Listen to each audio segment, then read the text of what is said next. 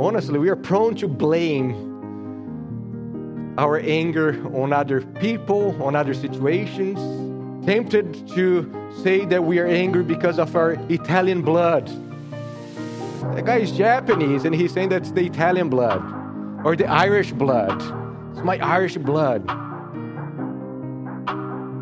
And you see so many Christians who are bullies and violent with their words, especially social media and internet. They're always leaving nasty comments, always ready to bark and get into social media theological fights. God saved you not just to escape His wrath and hell. Amen? Otherwise, He'll just save you and take you to heaven. He saved you, He redeemed you, according to Romans chapter 8, to make you more and more like whom? Christ Jesus. And that's the process of sanctification. Would you please open your Bibles to Titus? Titus chapter 1. So I want to invite you to stand if you can. Let us read verses 5 through 9. Here's the word of the Lord. This is why I left you in Crete, so that you might put what remained into order and appoint elders in every town, as I commanded you. If anyone is above reproach or blameless, the husband of one wife, and his children are believers and not open to the charge of debauchery or insubordination. For an overseer, as God's steward, must be above reproach. He must not be arrogant or quick-tempered, or a drunkard, or violent, or greedy for gain, but instead hospitable, a lover of good, self-controlled, upright, holy, and disciplined. He must hold firm to the trustworthy word as taught, so that he may be able to give instruction in sound doctrine and also to rebuke those who contradict it. You may be seated, and may the words of my mouth and the meditation of all our hearts be pleasing in the sight of the Lord. May the Holy Spirit help me and help you. We are needy indeed. What should you expect from your pastors?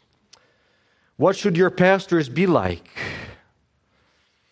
If you had the power to create the ideal elder pastor, how would your imaginary pastor look like?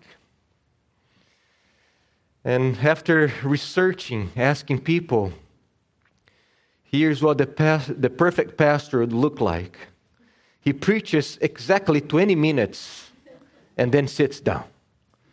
He condemns sin, but never steps on anybody's toes. He's at his office early in the morning, starting at 6 a.m., and works until midnight, doing everything from preaching sermons to sweeping.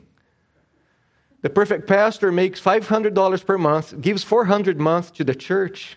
He drives a nice car, not too nice, but a nice car, wears fine clothes, works outside the church, and has a perfect family. He always stands ready to contribute to every other good cause and to help panhandlers who drop by the church on their way to somewhere. He's in his 30s, but he has been preaching for more than 40 years. He's tall on the short side, heavy-set, in a thin sort of way, and handsome. He has eyes of blue or brown to fit the occasion, and wear his hair parted in the middle, left side dark and straight, right side brown and wavy. He has a burning desire to work with the youth, and he spends all his time with the senior citizens. He smiles all the time while keeping a straight face because he has a keen sense of humor that finds him seriously dedicated. He makes 15 home visits a day and is always in his office to be handy when needed. And we might laugh at such a description, but the truth is that we are all prone to create our own ideal. Minister, church, we are prone to create our own ideal family. And Titus 1 will help us to see what Christ what Jesus Christ, the true and great shepherd of the church, what he wants from the man leading his bride. And that's what matters the most. Not you and I want, but what he wants.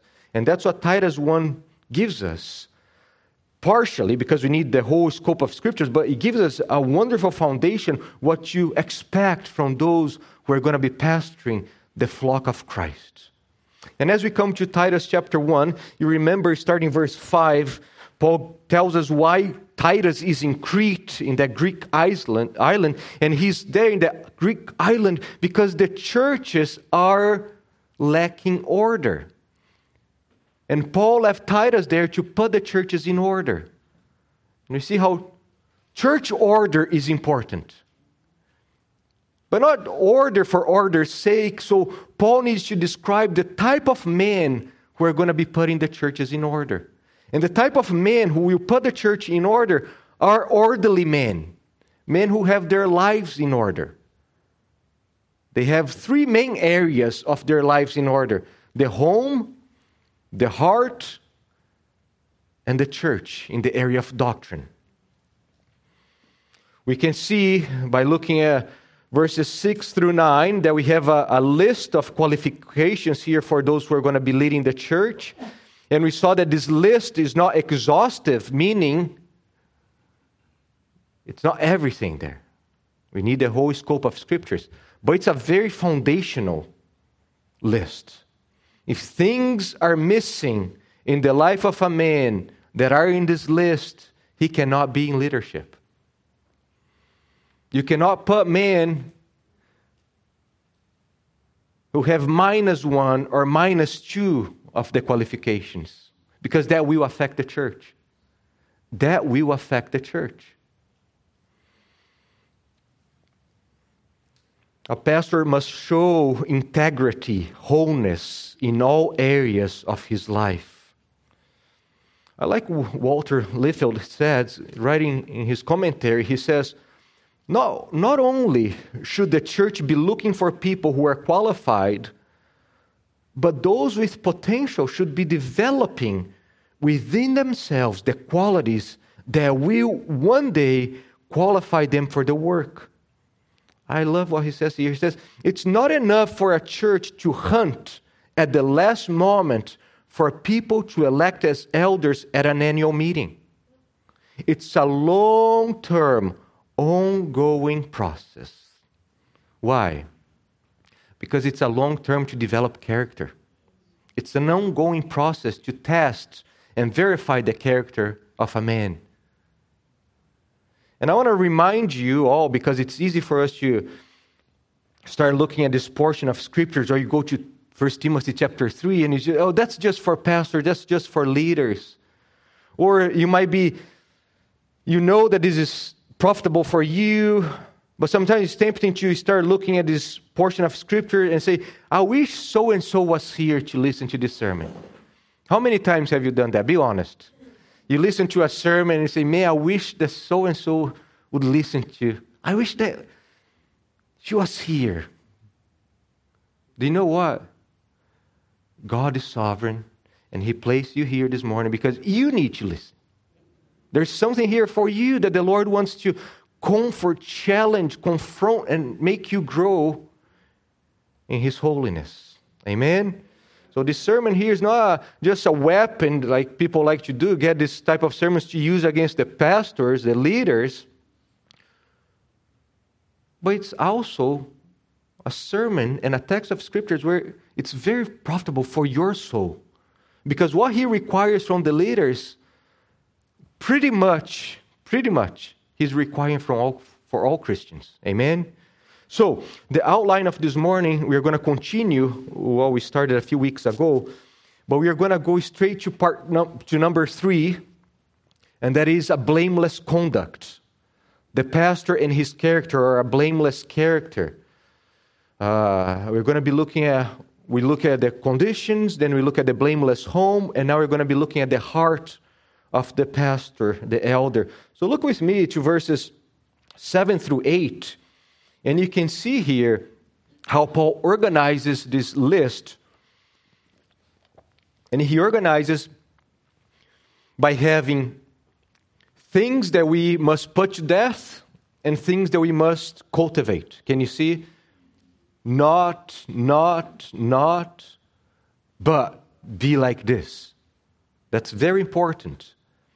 As you are dividing there, you could divide in 6 and 6, or 5 and 6, because the word blameless is actually, it starts with a prefix that's a negative, meaning no blame, or no blemish, no spot in his character. And then he moves to 6 virtues: hospitable, lover of good, self-control, righteous, holy, discipline. And the structure shows us that this is not a checklist of do nots. And it's tempting for us in our Christian life to compare ourselves with people who are worse than us. People who are worse than us. And we say, oh, I'm not like that. Oh, I'm not like that. I'm not like this. But that's not the Christian life. And what Paul is showing us is that, yes, there is a list of vices, blemishes that we must put to death, but it doesn't stop there. We must be cultivating a life of holiness and godliness and beauty.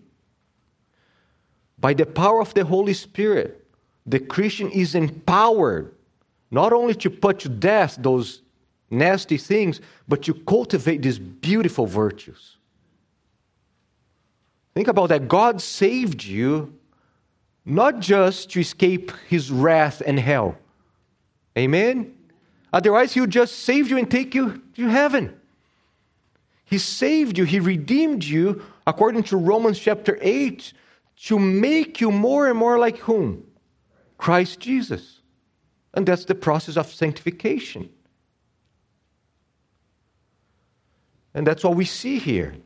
And sanctification requires the putting to death, the putting off of the old nasty things that remains from our father Adam, and to put on the new things, the new clothing that we have in Christ Jesus. Amen? So, look at verse 7. He says, for an overseer, as God's steward, and I have here, as God's steward, must be blameless or above reproach. So here's the reason why the elder, the pastor, the overseer must be blameless. Because he's God's servant. He's God's steward. He's representing God. He is the one who comes on behalf of the holy and beautiful God. And the man representing him must walk like he does. And you see that Paul starts now the list by saying that the elder, the overseer, must be blameless, above reproach. And just remember that above reproach does not mean what? Perfect, sinless. I like what Robert Yarbrough, he says. He says, Paul did not affirm sinless perfection.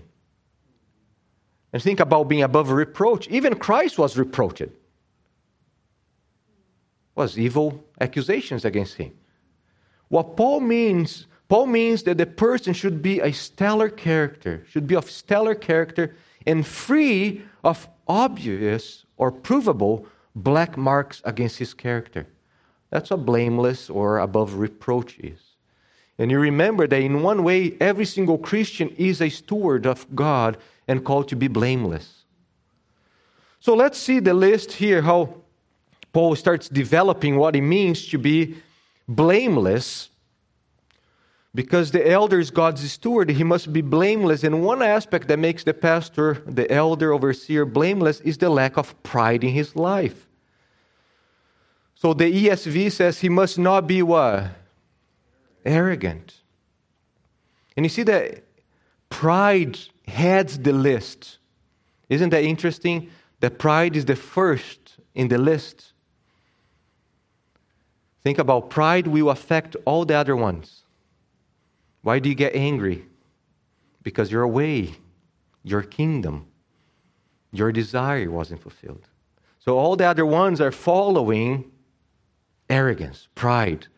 We can say pride is the mother of all sins.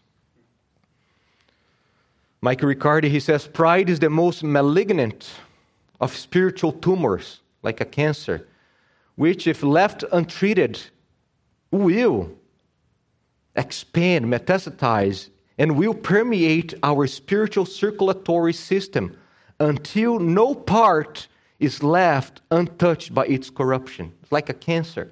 If you don't remove, all of your life will be infected, contaminated with pride and arrogance. So you can see that's not enough for a man to aspire, to be a man, to aspire, to have his home in orderly. Because there are many arrogant men who have their home in order. Why? Because it looks good on them. He needs to be humble. He needs to be clothed with humility, Christ-like humility. The word that Paul uses here, autharis, refers to the one who is only interested in pleasing himself. This term identifies one who is only concerned about his own rights and could care less about others. One Greek dictionary says, authares speaks of one who is obstinate in one's opinion, arrogant, refusing to listen to others. It's the man who obstinately maintains his own opinion or asserts his own rights and is reckless of the rights, feelings, and interests of others. Some of the English versions you have self-willed, right? He cannot be self-willed. Why? Because the will of this person is wrapped up in himself. All that he desires, all that he longs is always related to his own self. That's why he's self-willed. Gerald Bray, he says, a man who puts himself first and demands that others treat him as if he is more important than anyone else has made an idol of himself and is unfit to serve God. The essence of being a Christian is to die to self. And a Christian leader must demonstrate that quality even more than ordinary believers. The prideful man, even when he thinks about others, he's thinking about himself and how he will benefit from others.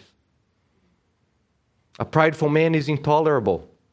You cannot work in a group of pastors and elders with an arrogant person because he will always want his way.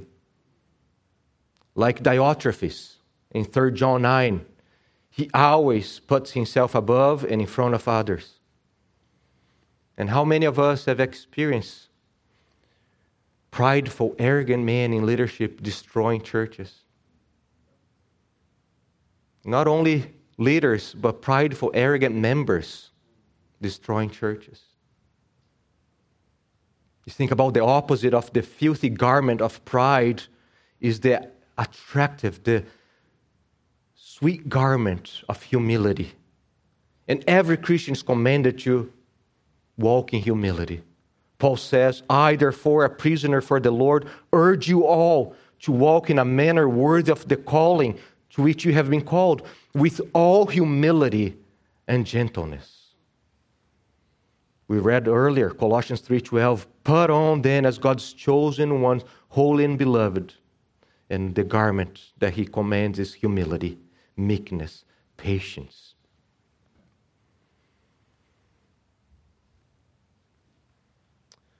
A man who puts himself above others, who is more concerned with his desires and care more about his personal interest than the interest of others, cannot even be close, near the leadership of a church. So much damage, harm that causes. The man who aspires to be a pastor, an overseer, an elder, he can be a reliable servant, a skillful administrator, have his home in order, be an outstanding theologian, but pride will destroy the man and those around him. Because all he's doing will, in the end, be for self-gratification. James chapter 4 says that God opposes what? The proud. Be far from you to be in a church where your pastors and leaders are in opposition with God.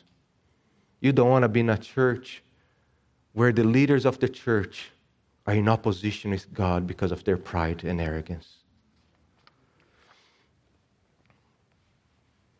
For all of us who hate pride and cry out to the Lord to deliver us from arrogance, we must praise Him for afflictions. It's the afflictions that the Lord sends to our way that He uses to deliver us from pride and arrogance. Paul in 2 Corinthians chapter 12, he says that one of the ways that the Lord used to keep him humble was by bringing a thorn into his flesh, suffering, persecution. Sometimes we sing this wonderful hymn from John Newton. I ask the Lord that I might grow. And says, the Lord is replying to John Newton. He says, these inward trials I employ from self and pride to set thee free and break thy schemes of earthly joy, that thou mayst find thy all in me. Praise the Lord for the afflictions that He sends our ways to deliver us from this monster called arrogance, pride. Amen. And we ought to be so captivated by the grace and the mercy of God. Once the grace and the mercy of God have captivated us, we know that we cannot stand in His presence with any pride or before anybody else. So that's the first one that heads the list. Then he moves to anger, not angry. Quick-tempered. Also, it's connected to pride. In James chapter 4, James says, why are there so many quarrels and fights among you? And then he explains why. Because you desire, you covet, and you have not. Meaning you're arrogant, you're full of yourself, and all that you want, and then you don't get what you want, you get angry, and you quarrel, and you fight. Depending on the version, King James has not soon angry, or the Christian Standard Bible has not hot-tempered. Ergalos, the Greek word, refers to one who is inclined to wrath and anger. He's quick to get angry when he does not get what he wants. Gerald Bray, he says, the word derives from orge and can be understood as someone who gets angry easily. A person who is constantly irritated angry can do nothing but alienate others who are bound to become the objects of his wrath, whether they deserve to be or not. Isn't that true? You're around angry people and you just never know when the bomb is going to explode and the anger will be lashed at you for no reason. What is the opposite of a quick-tempered or angry person? Gentle, patient, kind. The Lord God is slow to anger. And we all must imitate Him, especially the leaders in the church, is slow to anger. Anger is infectious, right? You walk with an angry person and suddenly you start getting angry too. And we are prone to blame our anger on other people, on other situations. We're tempted to say that we are angry because of our Italian blood. That guy is Japanese, and he's saying that's the Italian blood. Or the Irish blood. It's my Irish blood. Look what Proverbs says. Proverbs 29:11. A fool gives full vent to his spirit, but a wise man quietly holds it back. A man who is quick to be angry shows himself to be what? A fool. A fool. And you cannot have fools in the leadership of the church. Amen? An angry man can manifest his anger in many different ways. And an angry pastor will create an angry church. Angry pulpit leads to angry pews. I have seen that. Churches where the pastors are always angry. We expect what from the flock? Ben Merkel says, an elder must be able to deal with difficult and emotionally charged situations that arise in his personal life and in the context of the church. That's why he cannot be prone to anger, quick to get angry if he doesn't get his ways. Every Christian is called to be slow to get angry. The church needs shepherds after his own heart. And the Lord is slow to anger. Amen? Another one, not a drunkard. It says, for an overseer as God's steward must be above reproach, blameless. He must not be arrogant, quick-tempered, or a drunkard. And God prohibits everyone to be a drunkard. Amen? Turn with me to chapter 2.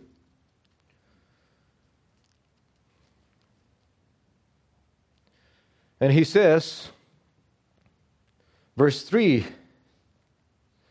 older women likewise are to be reverent in behavior, not slanderers or slaves to too much wine. Every Christian is commanded to be free from the lordship of wine, alcohol, or any other idol. We could change here from being a drunkard, because drunkenness, we always think about, just alcohol. But I don't have a problem with alcohol. But that's any idol that controls your life. Any idol that's controlling you. We use the word addiction.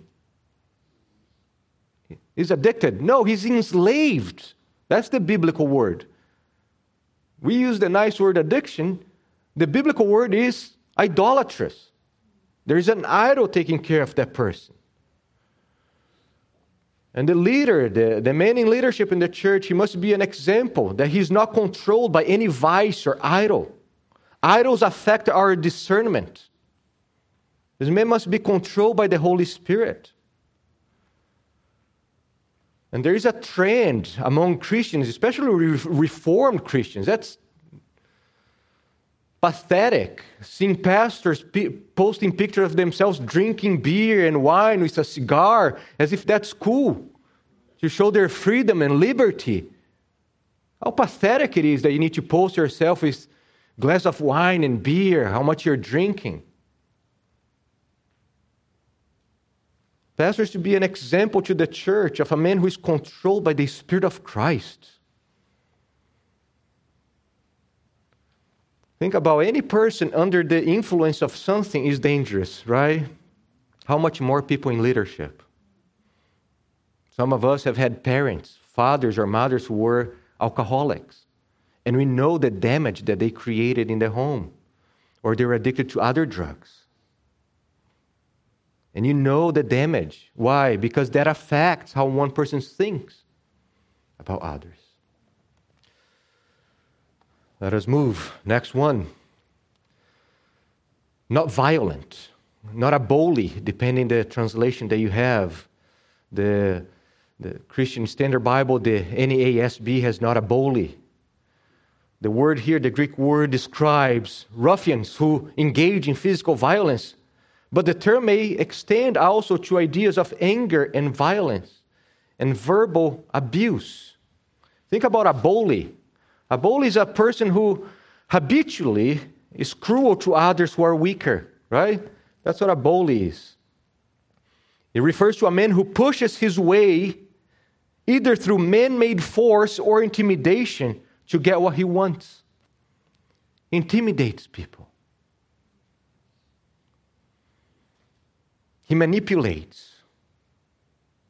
A pastor cannot be a man always ready to quarrel and argue and impose himself and get his ways and what he wants.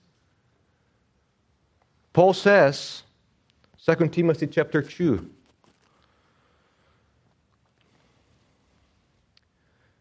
and the Lord's servant must not be what? Quarrelsome, but kind to everyone, able to teach, patiently enduring evil, correcting his opponents with gentleness. God may perhaps grant them repentance leading to a knowledge of the truth, and they may come to their senses and escape from the snare of the devil after being captured by him to do his will.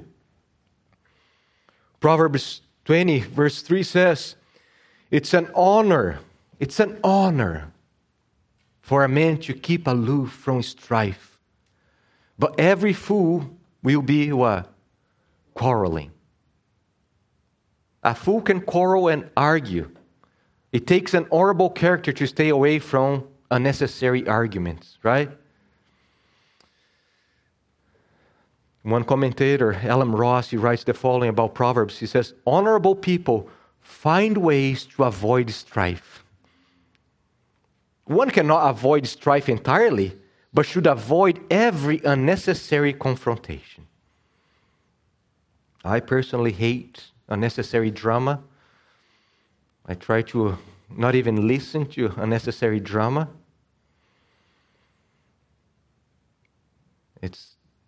Some people, they just love getting to unnecessary drama, creating division. Paul tells all of us to walk with all humility and gentleness, with patience, bearing with one another in love, eager to maintain the unity of the Spirit in the chains of peace. We must be eager to promote peace among one another, not quarrels and arguments. Some church members, they think that they have a calling from God to argue their opinions about everything. They think they're God's gift to the church to be always arguing, quarreling. That's the calling from Satan. To bring division to the church, always arguing, quarreling when you don't get what you want.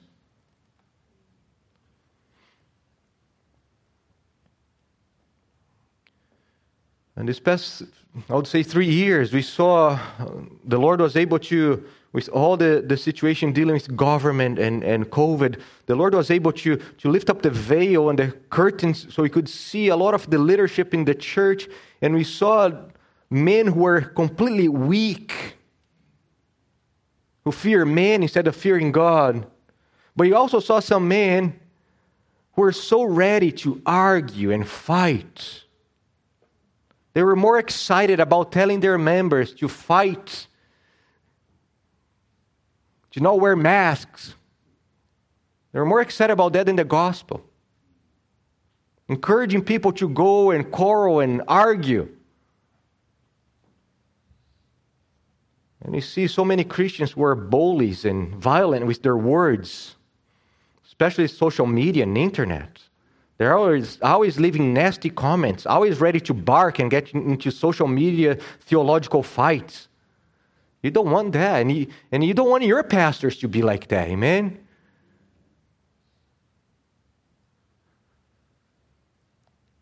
Let's move to the next one. Not greedy. Not greedy. Dishonest gain. He says, for an overseer as God's steward must be above reproach. He must not be arrogant, quick-tempered, drunkard, violent, or greedy for gain. The NIV has not pursuing dishonest gain. The Legacy Standard has not found of dishonest gain. And it's interesting that the Cretans, people in Crete, they were well known for being greedy. And that was a virtue. They thought that was cool to be greedy. I could say that similar in our culture, there is a tendency for cultivating greediness, right? In our American culture. Still has some of always more and more, never satisfied with what you have. And we see here it doesn't matter what the culture, the society around us is teaching us and preaching to us. We need to see what God demands from us. And He commands us to put to death all desire to be greedy. There is no problem in making money and having a lot of money. The problem is when money becomes your master. You know, there are a lot of poor people who are greedy, not only rich people. The problem is when you no longer have control over money, but money has the control over you.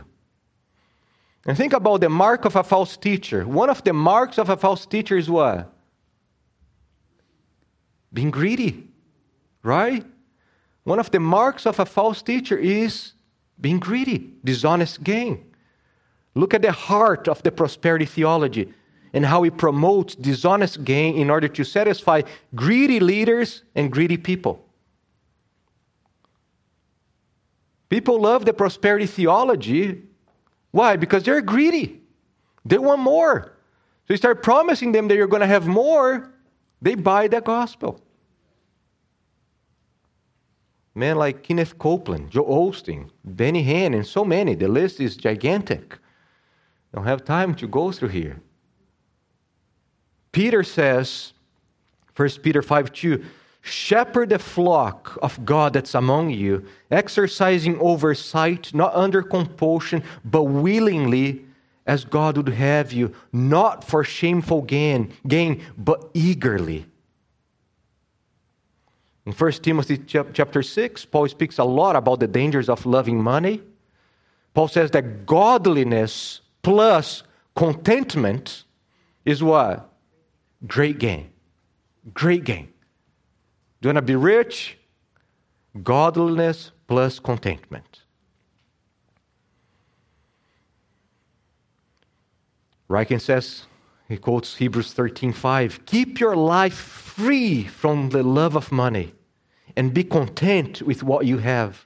And then he says the antidote for greed is contentment. People who are greedy are always thinking about what they lack, whereas those who are content lack nothing. In a way, since they have everything they need, they are as wealthy as if they possess the entire world. Right? Content people. People who are content. It's as if they have everything. Greedy people are always in need.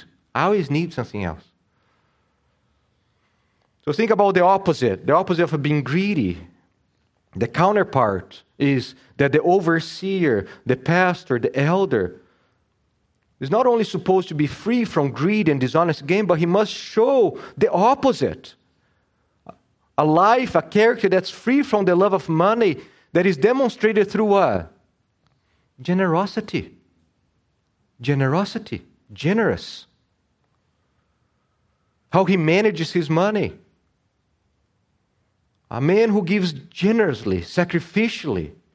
A man who is careful in how he spends his money. That's the mark that the Lord wants of those who are going to be leading. To help people.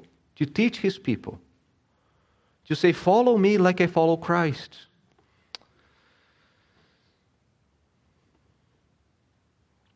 And some Christians, they think it's their duty to help their pastors and elders to be humble in this area by keeping them poor and broke. Right? I have heard church members saying, my pastor should never make more than I do. And certainly the Bible speaks often about the danger of loving money, the danger of riches. The Bible also speaks about generosity, sacrificial giving. And that's important because the elders are the one overseeing the finances. Sometimes we come from churches where we think that the deacons are the one in charge of the finances. The pastors are the ones in charge of the finances. They are the one they have oversight. They are the ones who are leading the church, governing the church,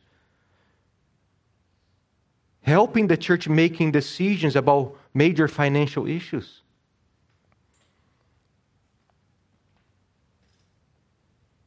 And by the lifestyle of the leadership, you will either trust or not trust in how they manage the money.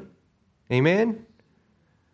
And as you look at a church's budget, how a church spends their money, the money that the Lord has provided for them, is very, very revealing. Just like your own bank account, as you look at your bank account, you can see where your heart is, where the money is going. The church also, as you look at the church bank account, where the money is going, is showing what the church prioritizes. Right? So, those are the vices, the blemishes that must be avoided, that cannot be present in the life of those who are going to be leading God's flock. Some of, right? There are other things that we could, but that Titus has here for us. But moving to verse 8, there is a change here. Right? How does your verse 8 begin? How? Yes, it's a contrast. So there is a contrast of what they are not supposed to be now to what they are supposed to be. To the things that they must put to death, to the things that they must cultivate. One scholar says it's not enough that the leaders, the pastors, elders, not be cads and scoundrels. The grace of the God they confess should have permeated their lives to the point that it produces a vast number of serviceable habits and strengths inherent to the mature godliness that they possess. Like we were singing here, no list of sins I have not done, right? No humble dress. It's tempting for us just to look, I'm not a drunkard. I'm not greedy. I'm not violent, so I'm good. No. People need to know you by the virtues that you have. Amen? You cannot be a secret agent where suddenly people, you say, I can't, I'll be in church. Whoa, wait. Abby, you're a Christian? I had no idea that you're a Christian. We cannot be like that. We have virtues that when you say, I knew they were a Christian. There was something in you that was different. And the first one that he talks about is being hospitable. Hospitable. The home is a reflection of the heart. If his heart is open to love people, he will open his home. And especially in the early century, the first century, the early age of the church, you think about it, and especially in places where the church is being persecuted, it's vital. Think about the early church. They did not have church buildings to meet. Where were they meeting at? Homes. So you need Christians to be what? Hospitable. Philip Toner, he says, it would have been virtually impossible for the church to survive pressures from outside, for its members to worship regularly together, or for the gospel to spread without the generosity of householders who open their homes to fellow Christians and travelers. Think about Paul traveling, Peter traveling. There was not a plane, a straight airplane from one place to the other. They would be traveling. They need to stay at places. Not like there were hotels everywhere. So you'd stay at a home of Christians who would take care of you.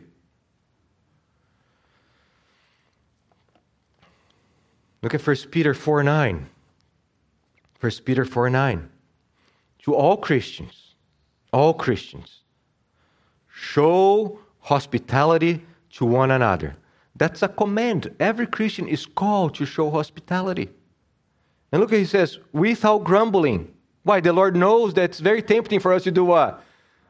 Yeah. I can't believe they're coming today. Do without grumbling. It's fascinating. 1 Timothy chapter 5, verse 10. 1 Timothy 5:10. Paul tells that only the widows in the church who practice church hospitality, those who did hospitality, are supposed to be helped by the church. Suddenly we think that all the widows must be helped. There are even qualifications for the widows that must be helped. Because then they must be taken from the church when they could be working, serving. And wait a second, how have you been serving the church? All Christians are commanded to be hospitable. But the pastors, the elders, the overseers, they're going to exemplify that, be an example to the church. They will display our Savior who opens his home for strangers to come. To be hospitable is to be a man who brings people into his home to shepherd and care for them when it's uncomfortable. Right? It's easy to be hospitable when you're feeling energized, when you like the person that's coming, when the time is appropriate for you and your family. It's a whole different game when you bring people into your home to care for them. When you are exhausted, you had other plans, and the people coming over are the people that you don't prefer hanging out with. But it's in your home, it's there that people will see how you treat your wife, how you treat your children. They will see the orderly aspect of your home. It's the place that pastors can truly shepherd people, shepherd their hearts. How often we have even family devotions with people at home. It's where they learn, okay, how do you do family devotions? Here, watch us. Have dinner with us. Watch us. I heard a pastor saying once, enjoy the elders' hospitality, but do not abuse it. And for all of us, enjoy people's hospitality, but do not be a burden. Amen?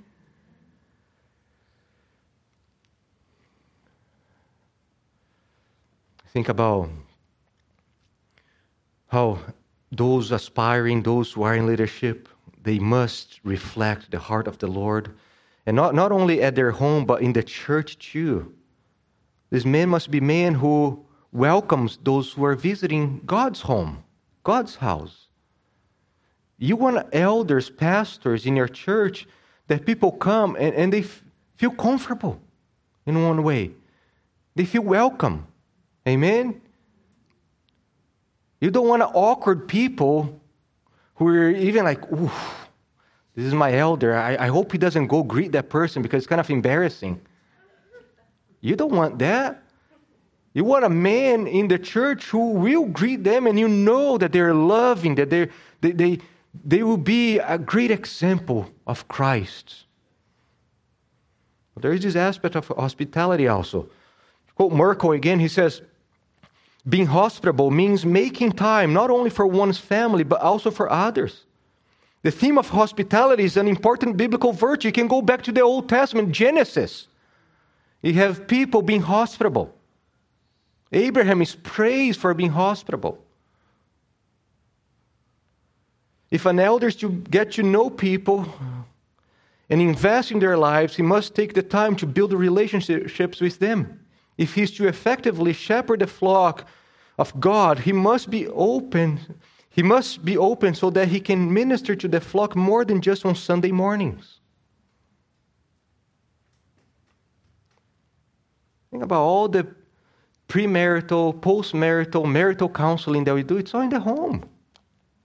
It's all in the home. How often?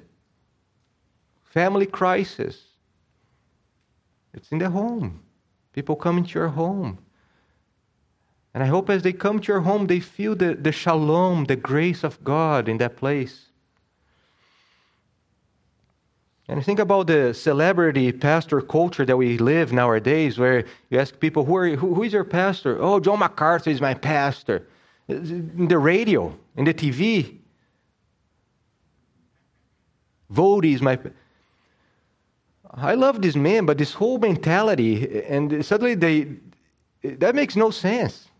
You truly think that MacArthur is opening his home for you to go there as your pastor? You truly think that if you have a need right now, Steve Lawson is going to open his home for you to go in so he can shepherd you? It's the local pastor. People have this idea, if I just move to California and go to MacArthur's church, hey, you think you're going to get there, MacArthur, and all the elders are going to be just welcoming to their home. They're going to get to know all MacArthur's grandchildren, have lunch with them, yeah, right? Man, reality check, it's in the local church. That's why the pastors must be hospitable. Men that you can just approach, and when you need, you can meet with them, talk to them. And hospitality also refers to the approachability of the Christian.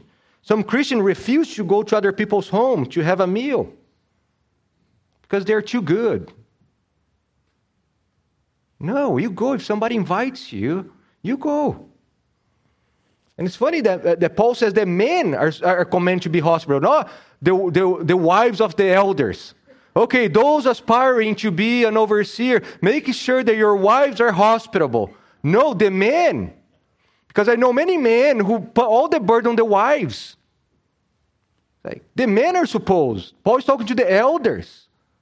Or those aspiring to be elders. You men, lead that. You help your wives. Amen? Can I hear the ladies saying amen here? Oh. And remember that Christians are commanded by the Lord to be hospitable.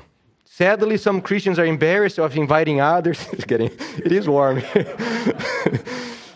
Some Christians are embarrassed of inviting others over, either because they think that their home is too small or too disorganized, right? Those are the excuses I hear, and you hear too.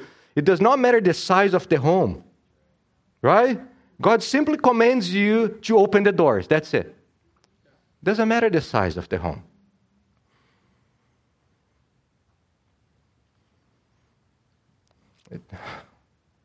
And honestly, if it needs to be cleaned up and organized, organize and clean up. That's a wonderful way for you to do that, right? I remember this elderly couple. They would not have anybody over, and the time is flying. I need to move here.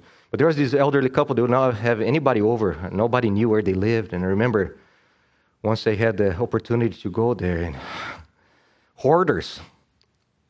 The house packed with boxes all over. No wonder nobody would go there. It's like, honestly, the Lord calls you to have people over, not boxes of junk, newspaper, magazines, that you never use it. The Lord commands you to have people, Christians over. The same when you have a tiger. Oh, I have a tiger. I have a Komodo dragon.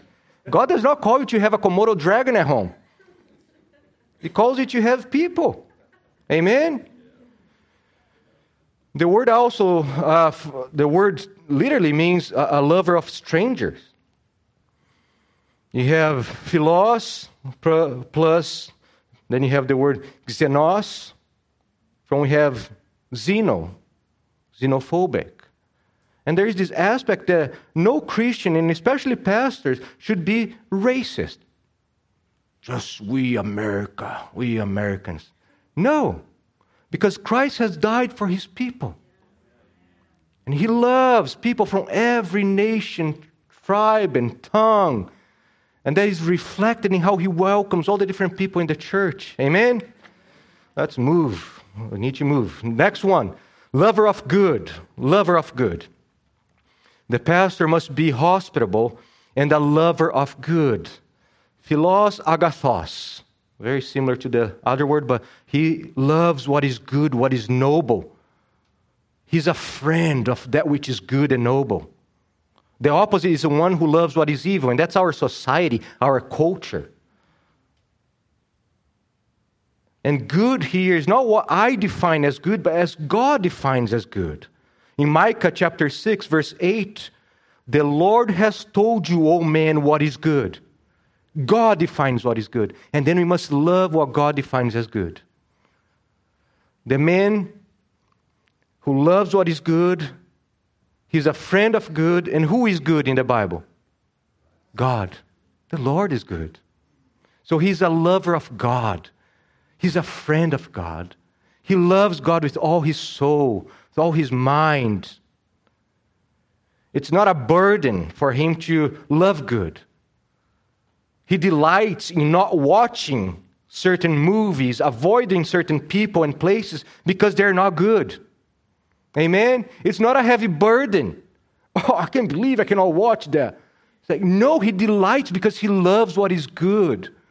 I love good, therefore I delight in not placing these things before my eyes or going to this place or spending time with this so-and-so because it's not good. It also includes good books, good music, good causes, good things. He loves what is good. He leads people in doing what is good. He fights for what is good. And this letter here has a lot of good, talking about good works, good works. And the pastors, the elders, are supposed to be an example of that. And the last one here for today, self-controlled. Self-controlled. Depending the version you have, you might say prudent or sensible. The word comes from sophron. Sophron, it comes from Sophia. Wisdom is related to a person who is wise. He knows how to control himself. Paul used this word, the same Greek word. You can look in chapter 2. Look with me to chapter 2.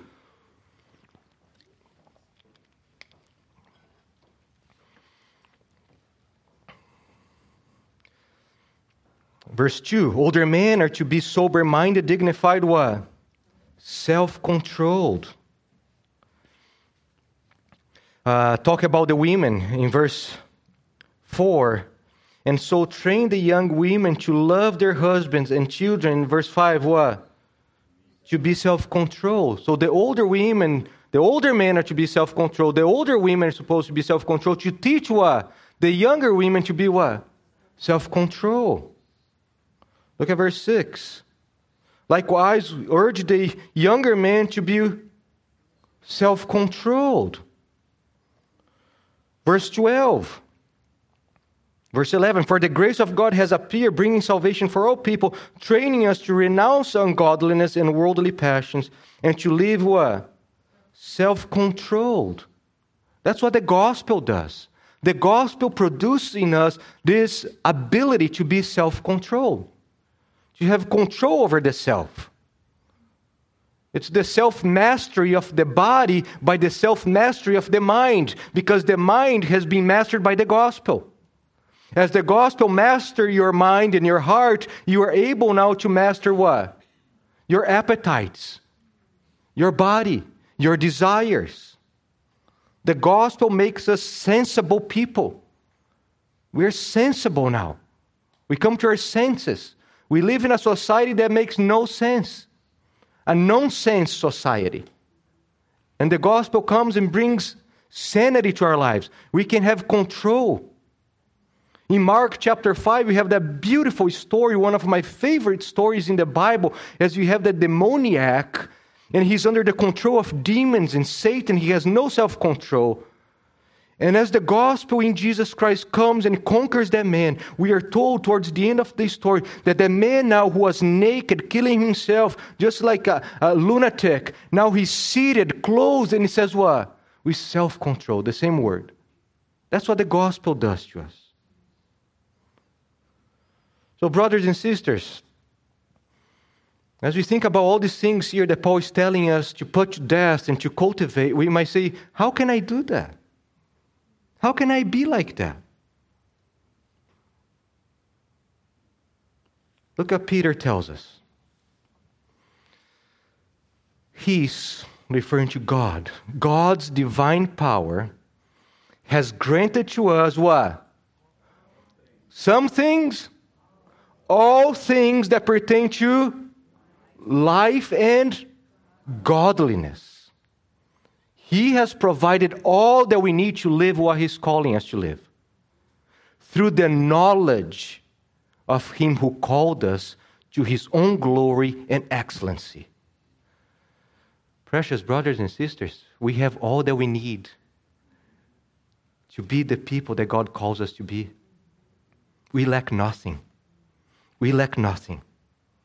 These vices here, these things that the Lord is calling us to put to death, this lifestyle that He's requiring from us is not an unjust master that is demanding something that we cannot do. No, the gospel empowers us.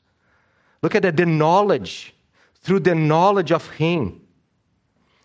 The knowledge here is not just mental knowledge, it's loving Him, treasuring Him, adoring Him, fellowshipping with Him. That's what God used to empower us to live this life. Spurgeon once quoting someone else, he said, "Sweeter news the gospel brings. It bids me fly and gives me wings." So what the gospel commands us, the gospel empowers and enables us. Amen? So there is hope. As you read these things here, God is giving you hope. Because He gives us the power to be what He calls us to be in Christ Jesus. We lack nothing. His divine power has granted to us all things that pertain to life and godliness. And as we come to the Lord's table, as we partake of the Lord's Supper, as we come to the table of this benevolent, merciful, generous Lord and God, He gives us all that we need. We are coming to the table of a God who is generous, who gives all that we need to live godly lives. And that's what we are thanking Him during the Lord's Supper. That's what we are proclaiming, that through the death of Christ, through the life of Christ, through the resurrection of Christ, we have all that we need. We need nothing because we have God on our side. Amen. Let us pray and ask the Lord's blessing as we prepare our hearts to partake the Lord's Supper. Lord, we come before you with humble hearts, Lord. We cast ourselves on the dust. Because apart from Christ Jesus, our King and Savior, that's where we need to be. You are so majestic, majestic in holiness, majestic in love, majestic in power. And we are so puny, so small. And we stand amazed that you'd love us. Love us enough to change us, save us, adopt us,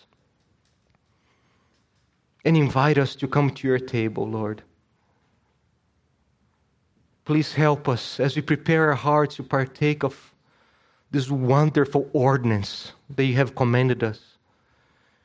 Help us to build one another. Help us to look one another's face and see the grace of God in our lives. Oh, what we were before the grace of Christ and what we are now, Lord, and what we will be. We stand in awe. So please prepare our hearts, feed us, O Lord, for the glory of your name. Amen.